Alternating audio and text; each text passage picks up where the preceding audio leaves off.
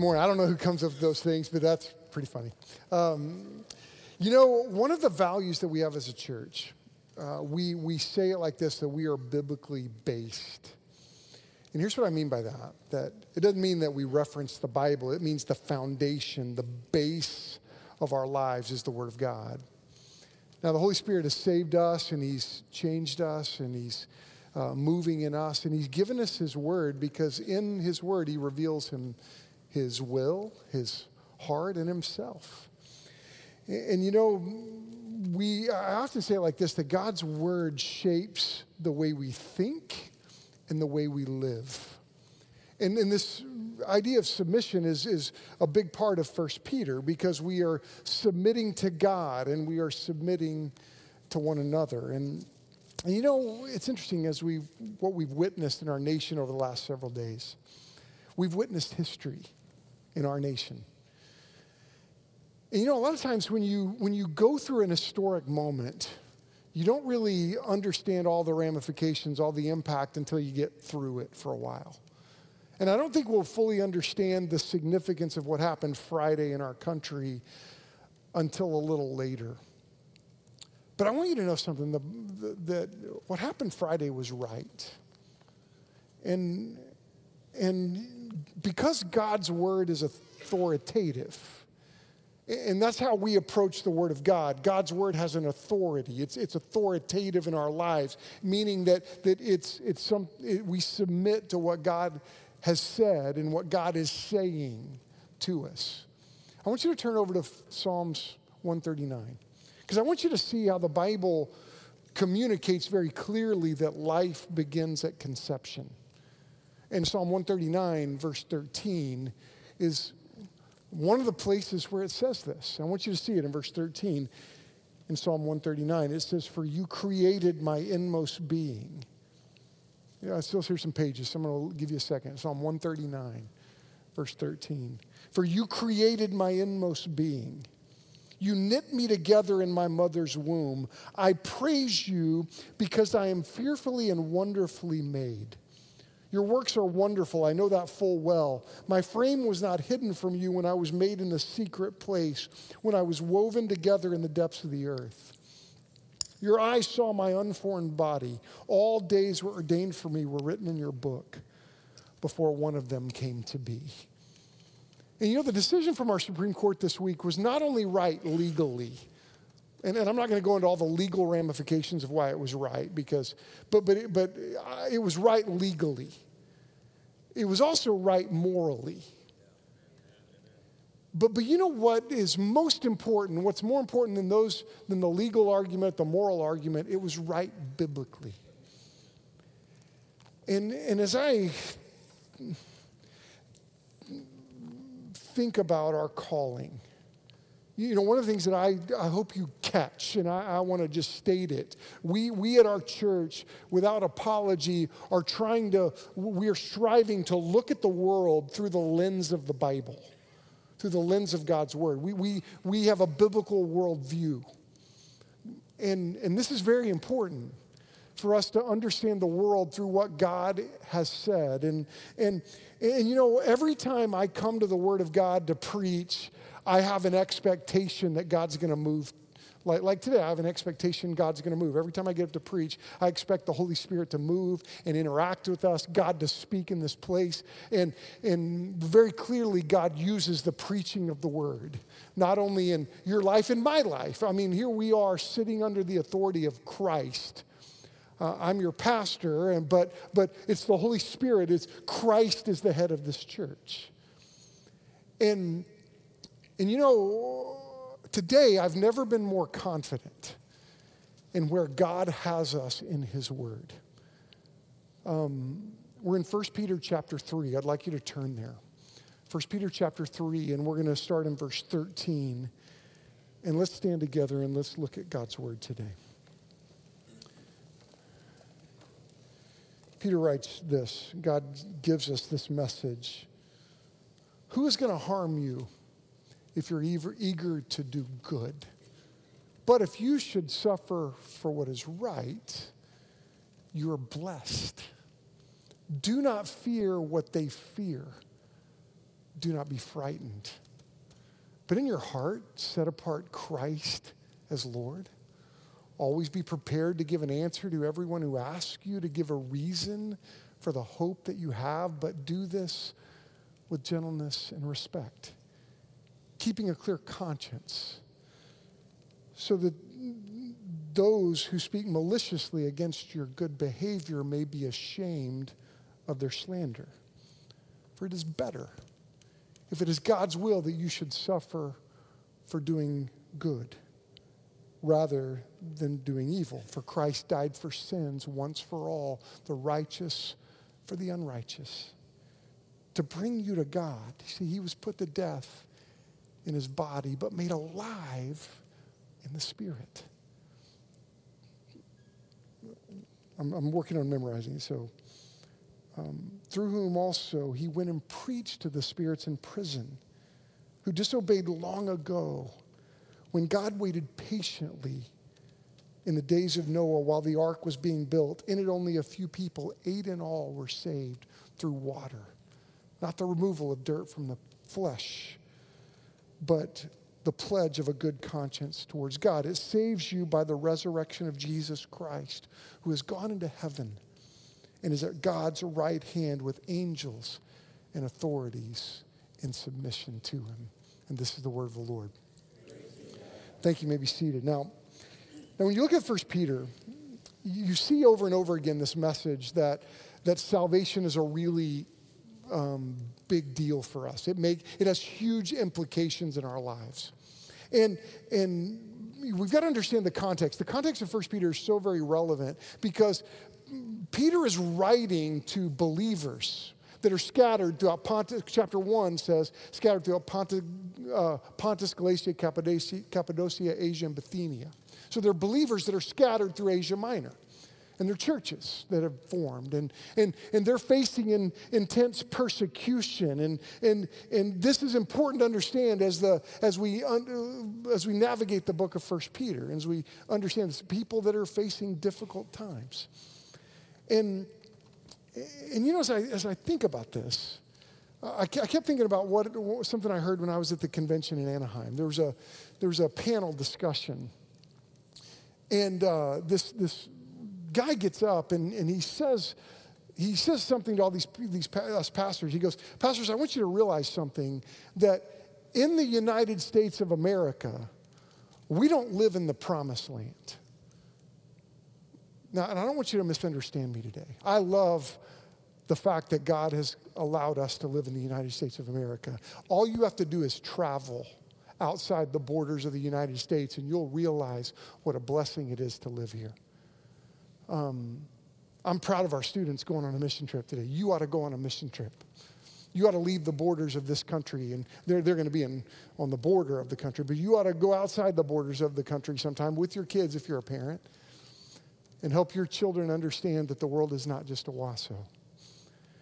I love this country, but I think this guy was right. We don't live in the promised land. He said, we live in Babylon. We live in Rome. And I want us to process that. What we've seen this weekend, we've seen something very clear. We live in a nation full of people and leaders that don't fear the Lord. Now, I'm grateful for those that do, because I know some of our leaders that we have elected, some in our church that fear the Lord. But what you're seeing play out in front of us right now is this conflict that is waging in a country full of many who don't fear the Lord. You know what Peter's writing to? He's writing to believers that are serving the Lord, being a witness to a part of the world, a time in the history of the world where leaders didn't fear the Lord. That's why it's so very important to understand the context of Scripture. That's why this passage is so incredibly relevant to us. And that's why this idea of submission is so very valuable. That as a follower of Christ, we join with these believers in Pontus, Galatia, Cappadocia, Asia, and Bithynia, and recognize our need to submit to God. Look, you and I need to submit to what the Lord has said and how the Lord has moved, and we need to not go our own way. But I'll tell you, we are called to be around many people that don't want to submit to the Lord, that refuse to submit to the Lord. And man, sometimes we don't want to submit to the Lord. But it is so important for us to submit to the Lord. Do you know it's important for us to submit to one another? This is what the church is like. We come together to say, let's push one another to walk with the Lord, to trust the Lord. But recognize the context of this passage is so very critical for us. Because Peter is helping his church, God's church, the people at this time, to be a witness for the Lord in the midst of a hostile culture. And that's where we are today. I'll tell you what, this weekend in my family, I was in an environment where I felt so very different than I was a minority in this environment that was not fearing the Lord. And I could not help but feel uncomfortable on Friday, but I was also burdened. And I kept coming back to this passage. Look at verse 13. He starts out, who's going to harm you? Who's going to harm you if you are eager to do good? What an interesting statement. What an interesting verse. Who's going to harm you if you're eager to do good? But if you should suffer for what is right, you are blessed. Do not fear what they fear. Do not be frightened. You know the first thing I want us to see today is that following Jesus is fearless living. You know, when we follow Jesus, we get to be fearless. I think it's very interesting that he says, look, if you're eager to do good, don't be afraid. Even if you should suffer for doing good, don't fear what they fear. Do you know what I want us to do? I pray that we always understand that we push one another to this reality, that living out the promises of God is always right.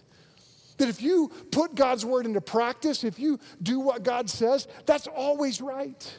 That'll always be the right outcome for you. That's always the right plan. So if we're going to live out the promises of God, we've got to know the promises of God.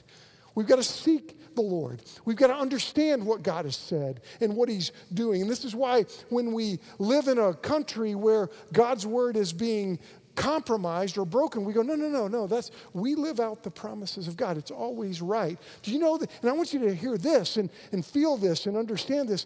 Do you realize that faith in God will never disappoint you?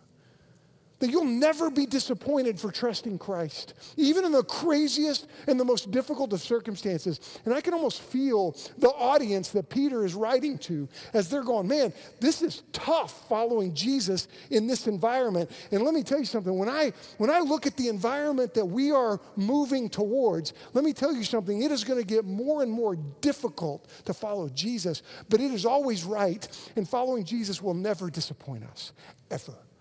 Trusting Christ, faith in Christ will never disappoint you. Even if your life is required of you, faith in Christ will never disappoint you. And here's what I pray we do. We learn to recognize God's will.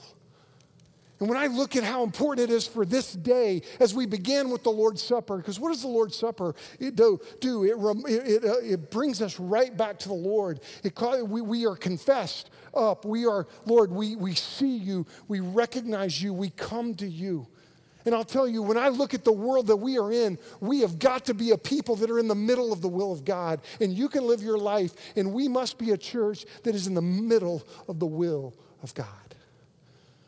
And how do we know that? Well, God's word. It says 2 Timothy 3:16 says this, all scripture is God-breathed and is useful for correcting, for teaching, rebuking, correcting, and training in righteousness, so that the man of God may be thoroughly equipped for every good work. And look, God has called us to live in this nation. And though we are called to Babylon, if you will, we are called to Rome, if you will, we are called to live among a people where many don't fear the Lord.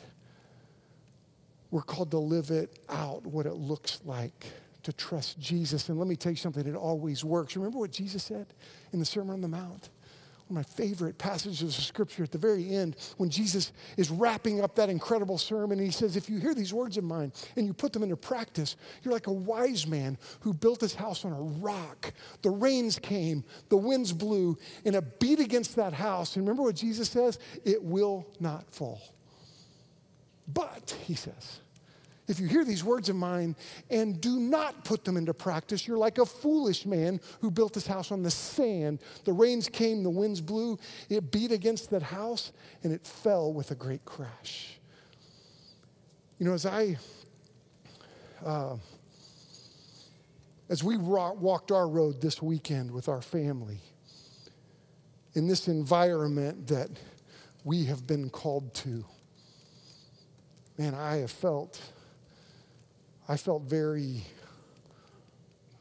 aware that the practices of our lives, the focus of our lives, are not the focus of this world.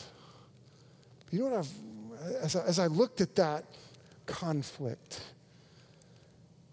and as I dealt with that burden in my heart, I thought about verse 15. Look at verse 15. But in your heart, set apart Christ as Lord. You know, that's who we are. We are a people that in our hearts, we say, Jesus, you're Lord of our lives. You are the King of all kings. You're our master. Like Joe just read that verse. We all like sheep have gone astray. Each one of us has turned to his own way. We are a people that says, Lord, we're not going our own way. Lord, we're going your way. We're surrendered to you. We're walking with you. We're following you. In your heart, set apart Christ as Lord. Look what he says. Peter writes this, always be prepared to give an answer to everyone who asks you, to give a reason for the hope that you have. And I think it's very interesting that look, he describes this moment as believers are in a world of people that don't fear the Lord. There's this promise, this foretelling, this revelation. This is what's going to happen. They're going to ask you about the hope that you have. And I'll tell you, we've got to be a people that are ready to give an answer for the hope that we have. And though right now we see a cultural tension that are going, hey, don't push your religion on us. Don't push your faith on us. Let me tell you something. There is a spiritual attack going on in our day, and it's the privatization of our faith. There's this push that, hey, you keep your faith private and to yourselves. You realize that's not an option for us. We're called to evangelize. We're called to share the gospel. We're called to communicate the gospel. In fact, this verse says, hey, look, you're not only called to share, you got to be ready to share, because you know why? Because a lost world is going to ask you, how do you do this? You know why? Because sin doesn't work. You know what the Bible says about sin? John 10:10 is a great verse to memorize. It says, the thief comes to steal, to kill, and to destroy. And the Bible is very clear on the progressiveness of sin. That sin is progressive. And I've used that term before, that it progressively leads to destruction. And this tendency in our culture to say we're going to go our own way. I want you to know it doesn't work. That God has laid out precepts that work. Jesus says, look, when the rains come and beats against your house, when you put God's word into practice, you don't fall. But if you don't, guess what? You're going to fall. And Jesus says it's going to be a great crash. In John 10:10, Jesus clearly says, the thief comes, and there's a thief in the world, and he is moving, and he comes to steal, to kill, and to destroy. But don't miss the second part of John 10:10. Jesus says, but I have come, and I have come to give you life, and life to the full. And see, this is the joy of following Jesus. And 1 Peter 3:15 is a really important indicator that, look, in your heart, in my heart, let's set apart Christ as Lord. And let's be ready, always be prepared to give an answer to everyone who asks you, to give a reason for the hope that you have. But notice what he says, but do this with gentleness and respect. You know, I'm proud of our church today. I don't know how many of you saw our Facebook post that we did on Friday. We had a Facebook post about Roe versus Wade. And it was interesting to notice the chatter that came in. We had quite a bit of antagonistic chatter. I'm so proud of our church, though. You know what Chad was telling me? He followed it a little closer than me. Social media, I have to balance that a little bit in my life. But maybe we all should. Hey, let's learn from that. But you know what? I'm proud of our church. I don't think any of us got on there and threw any punches. Like, honestly, how many times have you changed your mind over a Facebook fight, right? Not very often. Maybe that's not the best place to engage. I had a post. I posted on Roe versus Wade, and I had a good friend, dear to me. And he threw an uppercut at me on Facebook. So I texted him, hey, dude, how's it going? Let's talk about that. And I love him. But you know, let's not lose sight of the fact that look, when we are giving an answer for the hope that we have, let's hold on to this truth. Do this with gentleness and respect. Now, gentleness doesn't mean we don't take a strong stand, that we don't take a clear stand. But, oh man, when I look at this passage, it prepares us to be a witness. So can I just point us to a couple of things from this passage? You know, let's prepare to be a witness right now. How can we be a witness? Number one is this: let's encounter God daily. Do you know that you and I can encounter the master of this place daily? He says, in your heart, set apart Christ as Lord. Jesus is Lord. You set him apart. You look to him. You turn to him. And look, to be a witness for Christ in this world, we've got to daily go to the Lord, daily look to the Lord, daily consult the Lord, daily engage his word. Let's go to the Lord daily. Jesus is Lord. It ought to be evident in your life, in my life, that Jesus is Lord of your life. And this is why sometimes I have a tendency not to be a good witness. And when I'm not a good witness, it's the moments that Jesus, I take him off of first place in my life. Set apart Christ as Lord so that you're ready to give an answer. And you know, I think it's interesting as you see the calling we have, and to be a witness, we daily encounter God, but also I think we need to build our name. Build your name. I want to ask you a question. What does your name mean? What does your name mean to people in your life? Do you know that we ought to be the most effective witnesses to those that know us the most? I know we get up and people like hearing about, I was on an airplane and I talked to this guy, and that's cool to do. I do that. But you know who we ought to witness, who we ought to be the most effective with when it comes to our witness for Christ? Are those that know us the best. You know what I feel is sometimes we overlook the people that are closest to us, and because they know us the best, and we got to pay attention to build a good reputation, build a name. Look at this. Look at verse 16. Keeping a clear conscience, he says, so that those who speak maliciously against your good behavior in Christ may be ashamed of their slander. You see, it's not the people on Facebook that you don't know. It's those that you do know. That you ought to be living among and living around and influencing, so that when they speak bad about you, they go, oh man, but they really helped me a lot. They're ashamed of their slander.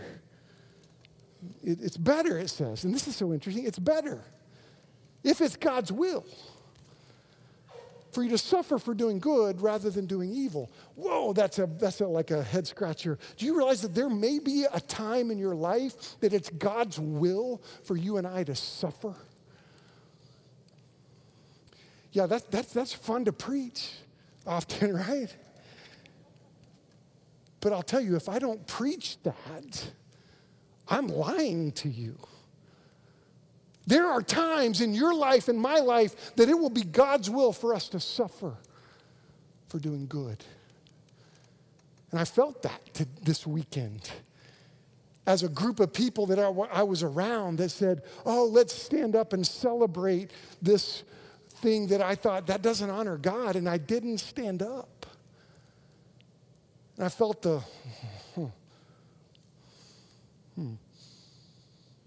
But you know what?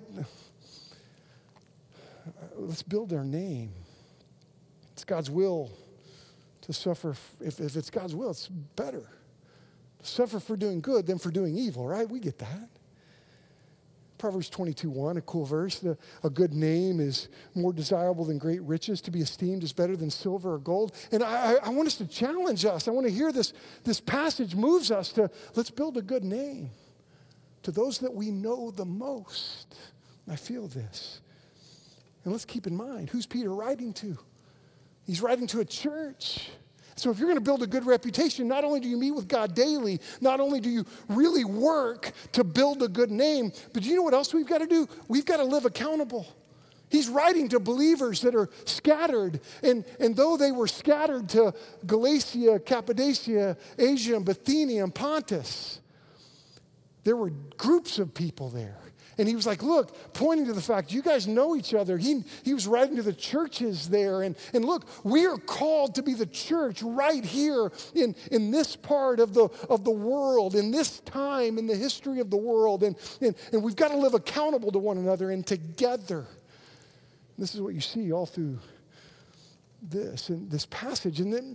And I can't get away from the burden. And the fourth thing, that if we're going to really be a witness, we've got to cultivate a burden. I like that term. I really debated if I should use the word cultivate. You know, because we have to think about that word a little bit. We should cultivate a burden in our hearts. And I want to ask you, look, when it comes to the people that think differently than us, we can't just be mad at them. We've got to have a burden for them. And I thought about that this weekend as I'm standing there feeling kind of offended and kind of different.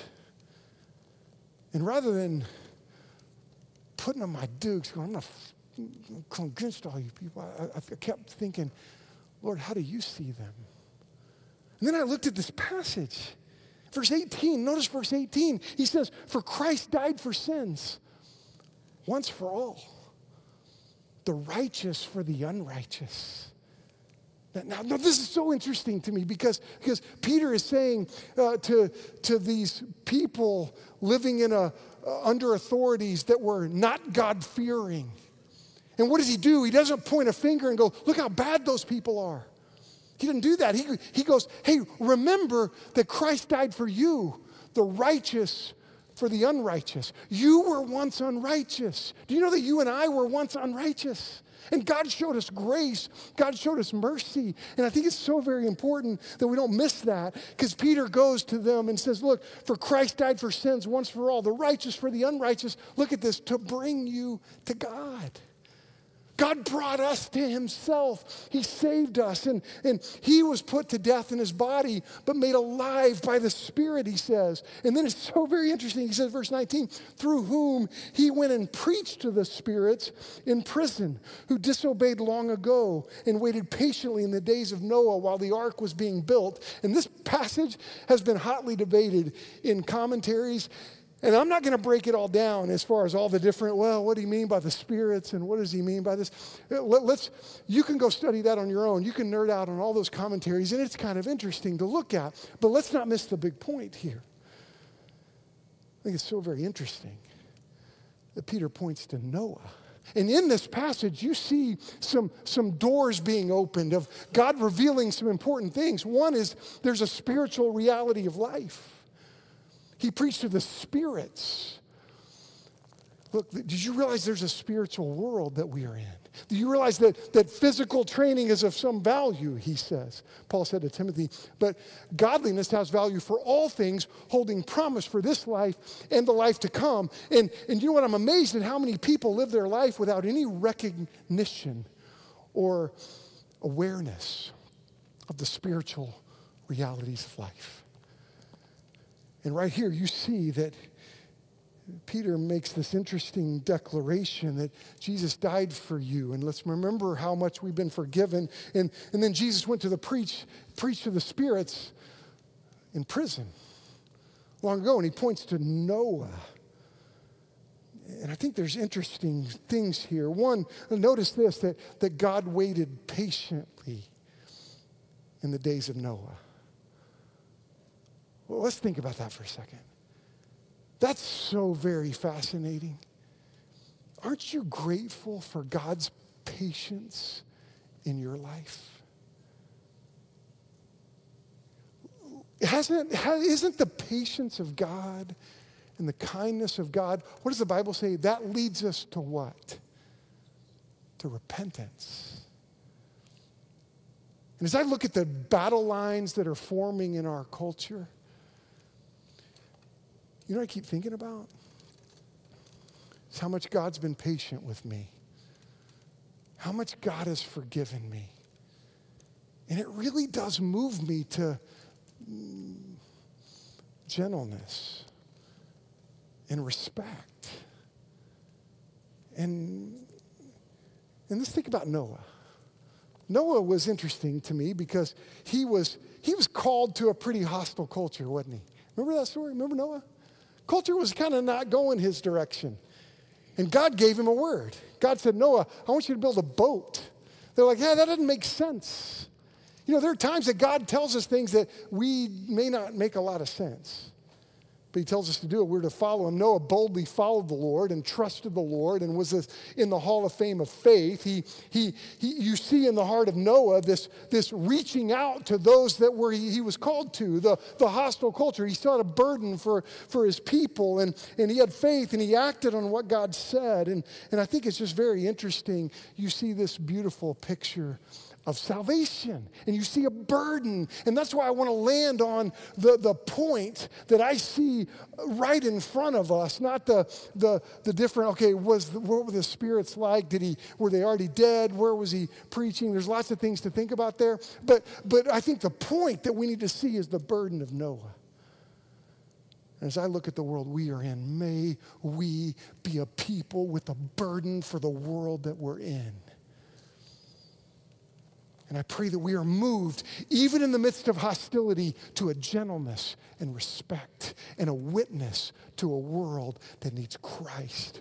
And as we honor the Lord, as we live our lives by faith, and as we put God's word into practice, and as the storms come and the winds blow and we don't fall, guess what? There's going to be a world that doesn't follow Jesus, and they're going to fall with a great crash. And they're going to go, give me an answer for that. How do you not fall? Oh, let me tell you about Jesus. You see, it's interesting. Look at the end of verse 20. And only a few, 8 in all, were saved. They were saved through water. Not the removal of dirt from the flesh. Okay, so we just had a baptism. Last week we had, I think, 14 baptized Wednesday night in the life of our church. Isn't that awesome? Hey, let's clap on that. 14 teenagers. We had 2 that were baptized at Falls Creek. 16 people got baptized last week in the life of our church. Now, what happened when they were baptized? It wasn't the removal of dirt from the flesh. No, they were saying, look, Jesus saved me. And notice what he says. This baptism is a picture of salvation, not the removal of dirt from the flesh, but the pledge of a good conscience towards God, he says. Now, what happens when you're saved? What happens when you're baptized? That's a step in obedience. If you haven't been baptized, you should. Be baptized. That'll help you in your walk with the Lord. It'll help you grow in your walk with the Lord. Because when you stand and say, Lord, Jesus, you saved me, you remember that. And it gives you confidence in your life. And it's a pledge of a good conscience, it says, towards God. See, baptism is a step of faith that helps you remember Jesus will never leave you. He washed your sins away. See, salvation doesn't come through water. And it goes on, it very clearly says, it saves you by the resurrection of Jesus Christ. See, when you're baptized, that's just a picture. It's a symbol. You were buried and you were raised to walk a new life. Why are we raised to walk a new life? New life because Jesus was raised from the dead. Jesus conquered the grave. And then I think it's really interesting. Verse 22 is fascinating because it points to where Jesus is right now, who has gone into heaven and is seated at the right hand of God with angels, authorities, and powers, notice this, in submission to him. I was in an environment Friday night. And I'm not going to go into it. I don't have time. But I really felt darkness. I felt darkness. And when I look at the debates going on, I feel darkness. But you know what? Did I hear the end of chapter 3 of 1 Peter? That these authorities and these powers are in submission to him. Because do you know who we serve? We serve the King of all kings, the Lord of all lords, the only one who has the power to speak with his mouth and put the stars in the skies. We serve the only one who could be born of a virgin and enter this world in a miraculous way and live the life that he lived. The people said, you got to be from God. Nobody can do what you do unless you're from God. And we serve the only one who was worthy enough to die on the cross for your sin and my sin. And he didn't just stay dead. He rose from the grave, and nobody else did that. You ought to clap for that. I mean, I don't know how to be. Yeah, come on. Thank you for that. Let's wake up a little bit. That's good. I'll preach longer. Air conditioner's working. It's okay. But look, we are called to these days. God has entrusted us to serve the Lord during these days. And I'll tell you what, let's be a church that wants the ball. Let's be a church that says, Lord, we're ready. Let's go. Our mission life challenge today is this. I want you to write this date down. Here's the challenge. Joe, come on up. I want to challenge you with something practical today. I want you to write down August 21st, 2022. August 21st, 2022. I've invited a friend of mine named Wilson Geisler to come and preach on August 21st, 2022. Wilson is a very interesting man. He's a bit nerdy, to be honest. He's brilliant. He grew up in the home of an angry atheist. And Wilson was an atheist and brilliant, smart. His father is a neuroscience professor at a major university in the Big 12. And Wilson was a super successful engineer, computer engineer. He's brilliant. And there was a young guy that came to work for him. He was one of his engineers, and Wilson was in charge of it all. He was the boss. And this young engineer was a Christian. And Wilson was at lunch with him one day. He goes, "You don't believe that bloop, do you, about Jesus?" And this young man looked at his boss and said, I do. I really do believe it. And they worked together for about a year, and Wilson started just seeing his life. And as he just kind of watched, he was the boss, he was in charge, but nobody knew that he was in turmoil in his life, in his heart. And he was not sleeping, he was afraid of dying. And he looked at this young man and he watched his life. He's like, "Man, you got something I need." And unbeknownst to that guy, Wilson goes to a church plant startup, meets a pastor, gets saved, has spent years as an IMB missionary, and is coming to preach on August 21st. Here's what I want to ask you to do. I want to ask you right now to ask the Lord, "Lord, who am I supposed to bring with me on August 21st to hear a testimony about Jesus?" But here's the deal. It's not just bringing them. Here's the challenge. I want to challenge you to bring them, and then after church, you go, "Let's go talk. I'm going to take you to lunch. Let's talk about that." And so, you might say, "Oh, well, gosh, somebody on my heart doesn't live here. Oh, they live a long ways away." It's super cool. Right now, we have about 300-something people every week that watch us online, and we're so glad you're watching. You might have somebody that doesn't live here. "Hey, I'm going to be at church. Would you watch this day?" And then, "Hey, I'm going to call you. I want to talk to you about it." Hey, let's do something today.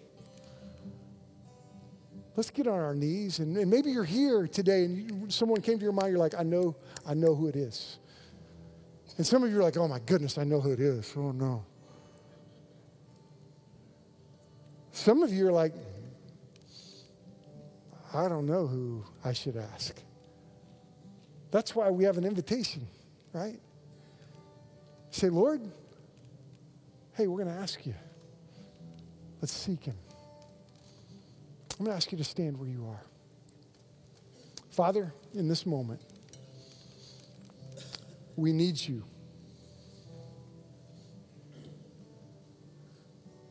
And I pray that there would be names on hearts, and maybe someone needs to get on their knees at their seat and just pray. Maybe coming down to pray at the altar. Lord, there's a lot of things to pray for right now. Our nation, the tensions, our students as they leave in about 30 minutes to go to the border, use them. Father, we seek you today. You are our Lord, and we not only want everybody to know that you're our Lord, we just want to come to you also today to say thank you for being our Lord. Move us now. In Jesus' name, amen. Our altars are open, and we invite you to come.